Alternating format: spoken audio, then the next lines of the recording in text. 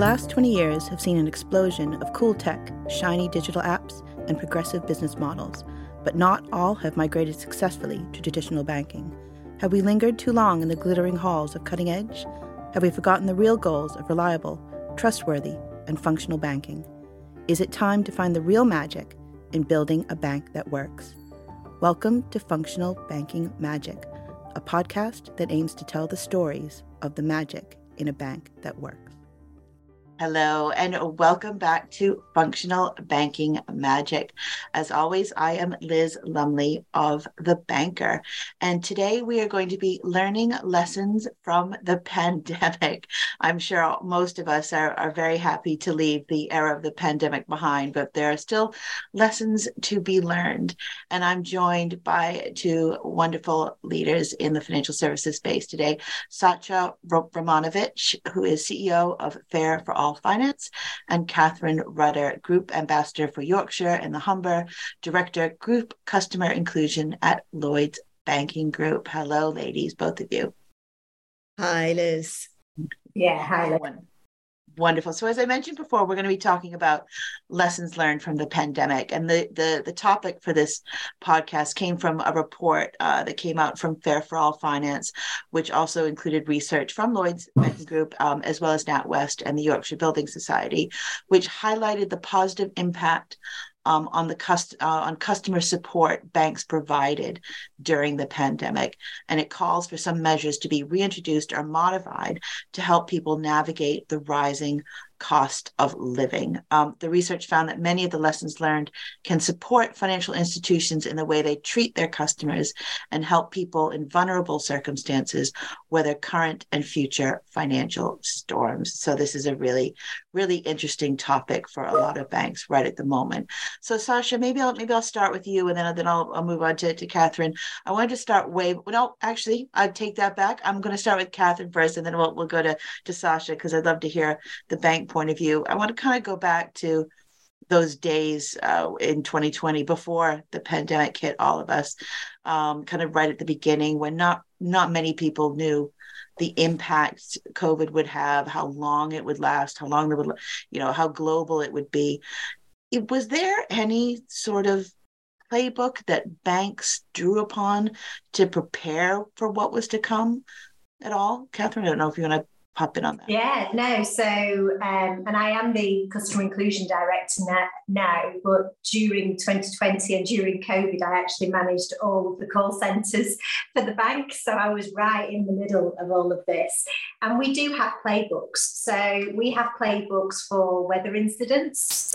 We have playbooks for big cyber incidents or outages from an IT point of view, etc. And for us, it was almost taking those experiences that we've had. So personally, I've gone through situations where we've had whole call centres closed down because of snow, for example, when no one could get to the centres. And we've then had to look at, okay, how do we manage the customer experience? Because as a large organisation based across the UK, we've got millions of customers. So we've got over 26 million customers. And for us, it's always the question is, okay, so how can we continue to serve the customer? And that is always at the heart. So we looked at the playbooks that we'd got, and we started to use some of the things that we already had. So we already knew that we could do different things with telephony. So we highlighted straight away the fact that actually, if you were working in the NHS, then the big thing that we were hearing at the time was that you were working unbelievable hours and that you really would not have enough time to be able to do your shopping or to do your banking. And so we set up a specific NHS telephony line, which meant that those people who rang in, who worked for the NHS, could get through straight away. So they weren't having to wait in any queues, and they would be able to do the business. And that went down extremely well. We also did the same with the over 70s, because we suddenly started to realise that actually they were too scared to go into a face-to-face situation. And again, how could we help people who perhaps had never used telephony before? And some of those methods we've used before in different situations, but it really helped us, I think, having some of those playbooks. But let's face it, COVID still came up with instances that none of us could have predicted at all, Liz, and that we had to look at completely differently. But before I move on to Sasha, I just maybe had another follow-up question on that, which is, often in normal times, incumbent banks get accused of not moving very fast. And I think everyone was really impressed with just how quickly banks kind of stepped up to the mark when it looked like how much support customers needed and society as a whole. I mean, was it just what kind of drove that speed? Was it just what was needed at the time? I think it was what was needed. I think we've got a brilliant senior management team who know how to prioritise, and at that moment in time said, this is all about serving our customers. This is all about thinking about how do we get our colleagues through this situation. And actually, we did a massive reprioritisation exercise. So we actually looked at what is everybody doing in a day-to-day job, and we reprioritised it and said, is this going to get us through COVID? If it's not, then what's the risk of actually putting that on hold so that we could actually move resource to focus on the real things at the real time? And that, for me, is something that, happens once in a lifetime in anybody's work. But the fact that we recognised that that was needed and we got the direction from the board, etc., to do that was the thing that made the real difference for us and helped us then to be very agile. So I'll move on to Sasha now, and maybe this came out of some of the research that you guys did. I mean, in terms of a lot of people were put on furlough, but businesses were struggling during the pandemic. I mean, what was that? How did banks kind of try to analyze how much support would be needed? And what were some of those services that customers were really looking for during the time?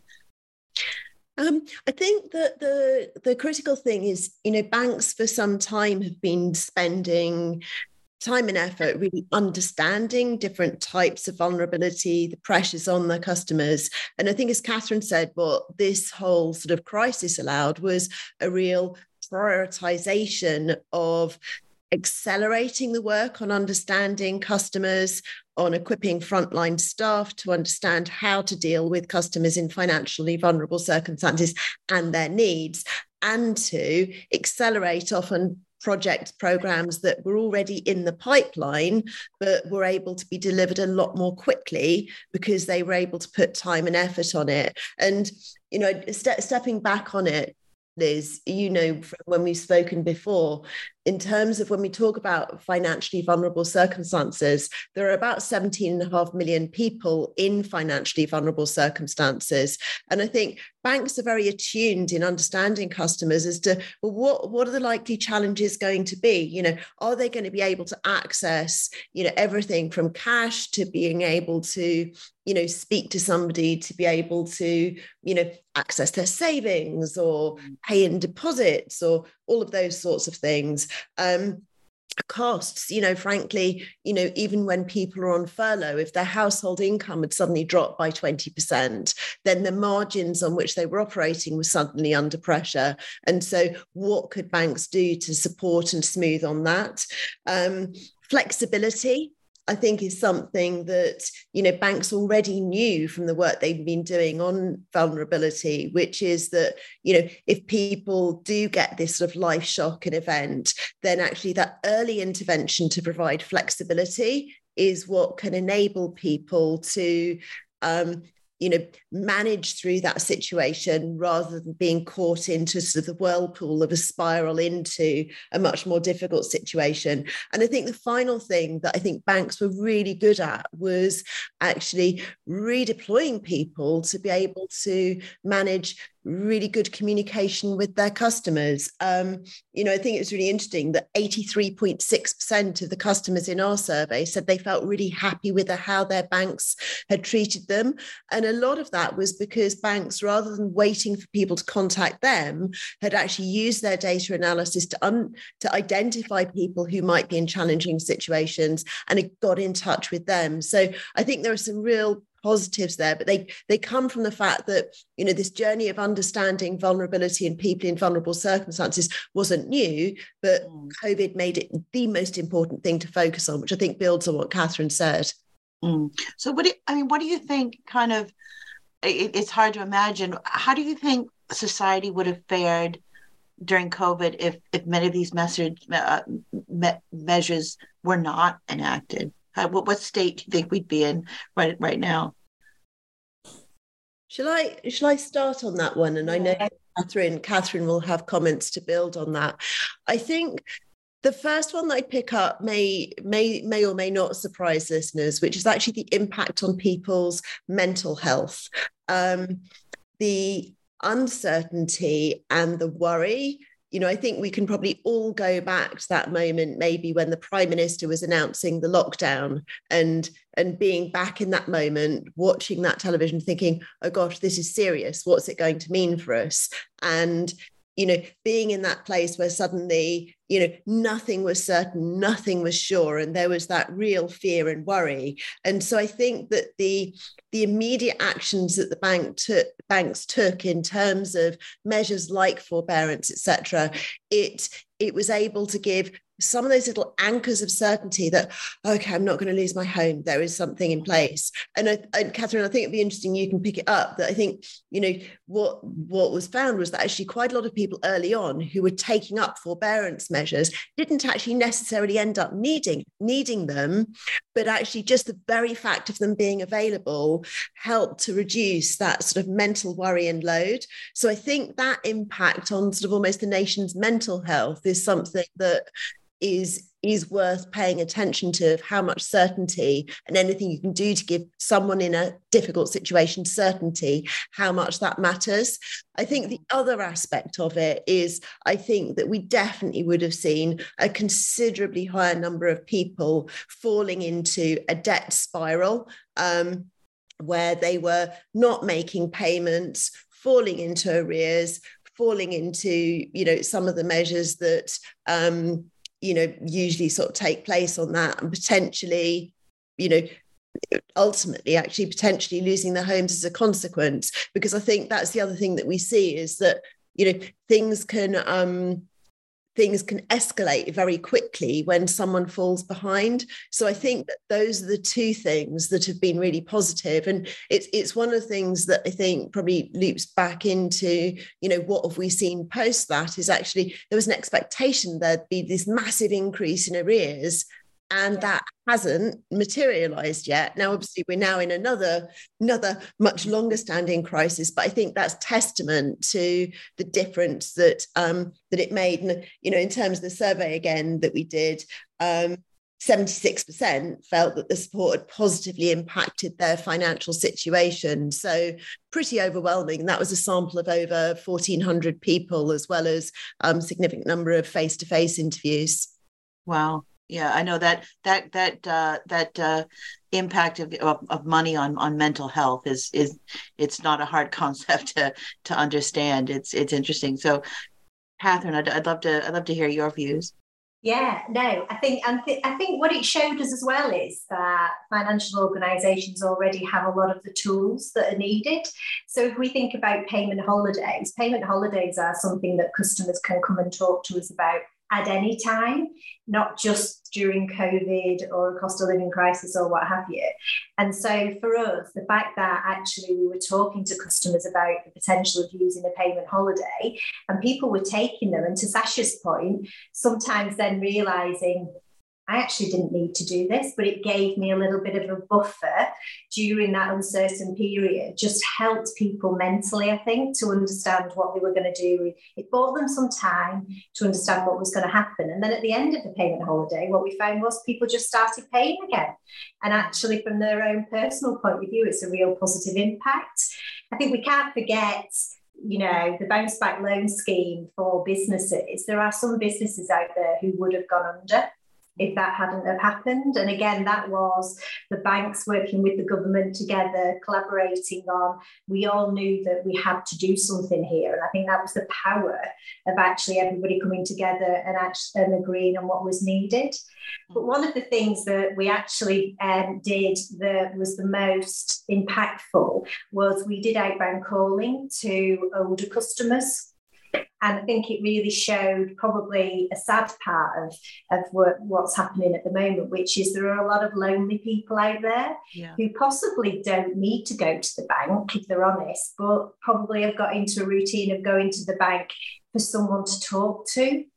And so actually allowing our branch colleagues who, because of, there could be a branch with 10 people in and 6 were at home with COVID, and so we couldn't physically open the branch, but those colleagues would go to the branch and they would ring out and speak to some of those older customers, and sometimes it was the only person they were speaking to on a weekly basis. And they've made some connections with some of those customers that were amazing, to be honest. And again, I think were life-saving, if I'm honest. So it's that, I think it really showed us the fact that, do you know what? We've got some of these tools already, interest-free overdrafts, payment holidays, etc. We know how to, exactly to Sasha's point, we know how to switch resources to whichever is the channel that needs them. So it was definitely telephony. So we moved 1,000 colleagues from the branch side of things to become telephony operators, because that's how people were contacting us. But that human contact, and it can be over the phone, it doesn't have to be face-to-face, can still be so important. Definitely. Yeah, no, I mean, that's a whole other podcast looking at the role, having a physical presence in people's everyday lives. But it's interesting. One of the difficulties, I think, of people's mental health with COVID was, especially in the beginning, no one quite knew when it would end. There was this, an uneasy, wary look into the future. We're now kind of coming out of it, and with another crisis. This interest rates are still high, inflation is high, but maybe coming down, and cost of living is talked about a lot. I mean, part of the report was about how some of the lessons from the pandemic could be continued and repurposed. I mean, what are some of the specific lessons that are being used now for this the new crises that we're in the middle of? Yeah, I'm happy to kick off on that one, Sasha, and then you can join in. So for me, the biggest one is that we are now really challenging ourselves on issues that in the past we would have said, everybody listening to this podcast will know, financial organisations have got lots of regulatory requirements that we have to meet, and that's really, really important. But sometimes regulatory requirements can be used as a reason for not doing something as well. And I think within COVID, all of that went away, and we kind of said, but what is definitely the right thing we should be doing at this point, and how do we work with the regulator, with the government, to bring out a whole new product or service that is needed by the customers, rather than just saying this doesn't fit with what we should be doing. That taught us loads of lessons, and so we're constantly using that on a daily basis now to really challenge ourselves to say it's not good enough just to say, actually, regulatory, we can't do that. If there is a real powerful reason why we should be doing it, then we should be challenging. We should be challenging the regulator, and we should be looking at ourselves and saying, as senior managers, are we not prepared to take a risk? Because if that will help the customer, and particularly if it stops the customer from suffering material harm, it's the right thing to do. That's what we should be doing. It's a complete change of culture for a lot of organisations, but I think COVID has given us such tangible examples of where we did that. And you know what? The regulator and the customers all went, brilliant, thank you, that was the right thing to do. But it's really allowing us, I think, to think outside the box a lot more than we probably would have done before, if we're honest. And I think I'd sort of build on what Catherine's saying, is that I think that, I spend a lot of time speaking to people in Catherine's role within mainstream financial services institutions. And so, the ideas and the insight are there in abundance. And I think sometimes it's being able to really, within a big financial institution, to actually, like she says, to sort of overcome sort of things that could be barriers and turn them into positives. Well, actually, we can. And so I think that what COVID did was it actually provided loads of evidence of not only what was possible within the regulatory framework and within banks, etc., to be able to mobilize things quickly, but also the business benefit of doing that. And, if you look at financial institutions, particularly retail financial institutions, customer acquisition and customer retention is actually the lifeblood. If you can bring down that cost of acquiring customers and reduce the attrition, then in your business model that works really well. And so I think sort of showing the evidence of, well, actually short term it could look like, if we do an early intervention to give these people a low interest, move them onto a lower interest loan or waive some charges or do some forbearance. In the short term, that could look like that's P&L damaging. What you've now got is this wealth of evidence to show, and actually this type of early intervention can really make sure that we're getting in place sort of upstream and helping those customers to really be great customers going forward into the future. And I don't know, Catherine, if you'd agree, but I think that's what I'm seeing in quite a lot of banks, is that now ideas that pre-pandemic would have been maybe really quite hard to mobilize in financial institutions in response to a cost of living crisis, people are now able to move those things forward in a way that's really much more agile. Oh, totally. And I think, Lloyd's purpose is helping Britain prosper. And we don't believe that people can prosper unless they are financially educated and understand and have got some financial capability. And we've got a role to play in that. So it's really helped us to challenge ourselves to say, what is our role to enable people to understand how to use digital, for example? So, we set up a digital helpline, which will train people how to turn a laptop on if they need that. It will teach them how to book a doctor's appointment or how to look at a comparison website to get the cheapest deals, because actually that will help the whole of the country to be able to grow and to prosper, etc. So I think it's really shown us that we don't need to stick to what we've done for the past few years.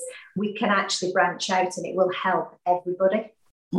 I mean, all of these measures are really cut to the heart of the role banks have in society. But have the percentage of vulnerable customers, have they increased over the years? Are there more people in these types of situations, or is this just a new, a better strategies to help? Yeah, so I wouldn't say that they've increased. And when we look at our segments of vulnerable customers, there's good reasons for that.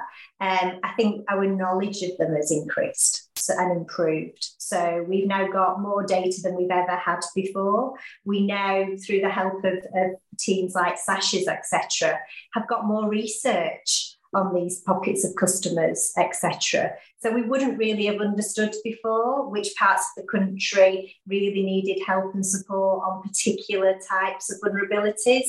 We wouldn't really before have got into that, the depths of it. Whereas now we've got Sasha and the team who will come and talk to us about various aspects that we can then overlay onto our customer base and go, so how can we help them? What is the proportion of our customers that do that? But I don't think it's necessarily that there's more vulnerable customers. I think there's a lot, it still goes back to Sasha's first point, which is a lot of customers don't want to say they've got money worries and also don't like to say they're vulnerable. So, in the past, when we've waited for customers to almost tell us that they're vulnerable, then actually we've been waiting a long time. Now we've got the data and the algorithms where we can actually look at their activity and we can look at their age and we can look at various things and we can actually determine whether there is a potential for them to be vulnerable. And that helps us then when we're actually dealing with them as well. But it's still one of those topics that a lot of people may have a need, which is why we actually to a customer wouldn't talk about it as vulnerability. We would say, is there something different we need to do to help you, to enable you to do your banking? And we call it a support need. And it might be that you just need somebody to take a little bit more time with you because you've got older and you need to actually spend longer over different transactions. It can be lots of different things. But I personally don't think that the percentage has increased, but I'm sure Sasha can answer that one.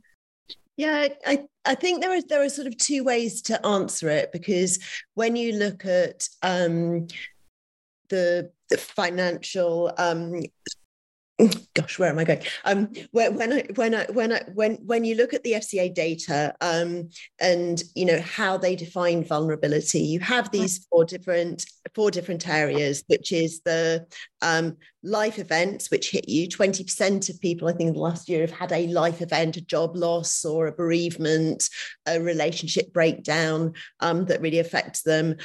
People were living with mental or physical health, 7% of the UK population affected by those. People with low financial resilience, there are 14 million people with less than £100 in savings, and then people with low financial capability. And, you know, that goes into the whole, really the sort of numeracy capability, that there are about 20 million people who've got the numeracy skills of a 12-year-old child. So those underlying dynamics haven't shifted. And you'd probably say that in total, there are about 14 million people that fall into those characteristics of vulnerability. The thing that is changing now in the cost of living crisis, and we say in total there are about 17.5 million people in financially vulnerable circumstances. The additional bit, the additional 3.5 million, are what we're calling the squeezed and sliding. And so these are people who maybe have actually been in a fairly okay financial position, but with the combination of the cost of living crisis, and particularly with the mortgage shift, are moving into a space where what was manageable expenditure is tipping into not so much, and debts that, you know, they may have got with a number of different providers that did seem okay and now actually proving really challenging. And so that's where we've actually got some specific additional dormant assets funding for us to support two pilots to really start to address those customer groups. So one is looking at, you know, if people have accrued quite a bit of debt, particularly with higher cost providers, is there an early stage intervention while they can still help themselves to actually consolidate that debt onto a more managed plan at a lower interest rate before they have to, you know, they get to the stage of more formal debt solutions. And we've looked at the development of that with Step Change, who obviously spend a lot of time with people in debt and how to get them out of the spiral. And the other one that we're looking at is a pilot of a no interest loan scheme, which is looking at where individuals, you know, might need support to, you know, fix a car so they can take that job, a deposit for a nursery place so that they can take that job. So a lot of them are enabling ones in terms of stepping stones, but where on affordability, they might not have been able to afford the interest. So we're sort of responding to that shift in terms of need by the next phase of innovation. And for anyone listening to this, we're really keen for partners to work with us on mobilizing that at scale. And we're in discussions with quite a few of the larger banks at the moment. So I'm hopeful that we can get that mobilized even quicker as we move forwards. Wonderful. We'll make sure we have the link in the blurb for the podcast as well. Lovely. We'll this has been a fascinating conversation, but we're getting to the end. Is there what's next? Any final comments on what's next on the lessons learned from the pandemic? The big one for me is that we've learned that we can't solve every problem, and that customers are becoming more and more diverse and their problems are more and more diverse. And so we are now looking to say, okay, so who are the experts in other things and how do we partner with people more so that we do? I think in the past we always thought we've got to solve every single problem and then you end up not doing that. We're just launching into a strategic partnership with Citizens Advice Bureau, because what we've identified with a lot of our customers is the big problem they've got is income maximisation. And actually, there's a lot of people out there who are not claiming the benefits that they should be claiming. And that's why they're then, to Sasha's point, going into money problems. But actually, what you can claim grants wise, benefits wise, can change from region to region in the country. And so how on earth would you ever train up a group of colleagues to be able to do that? Well, Citizens Advice Bureau have got those people. And so we're working with them where we'll actually pay for advisors to be able to help our customers on that aspect. It's that, it's us accepting that we aren't going to be able to solve everything, and then finding that perfect partner, I think, is the big thing that we need to keep building on now, and just working with more and more people. Wonderful. Thank you, both of you. I know we're running out of time, but I want to thank both Sasha and Catherine for a really fascinating discussion. Thanks. Thank you for listening to Functional Banking Magic, which runs monthly out of The Banker. You can listen to this podcast on thebanker.com, Apple, Spotify, Google, or wherever you get your podcast fix. If you would like to be a guest on Functional Banking Magic, you can contact Liz Lumley at elizabeth.lumley@ft.com.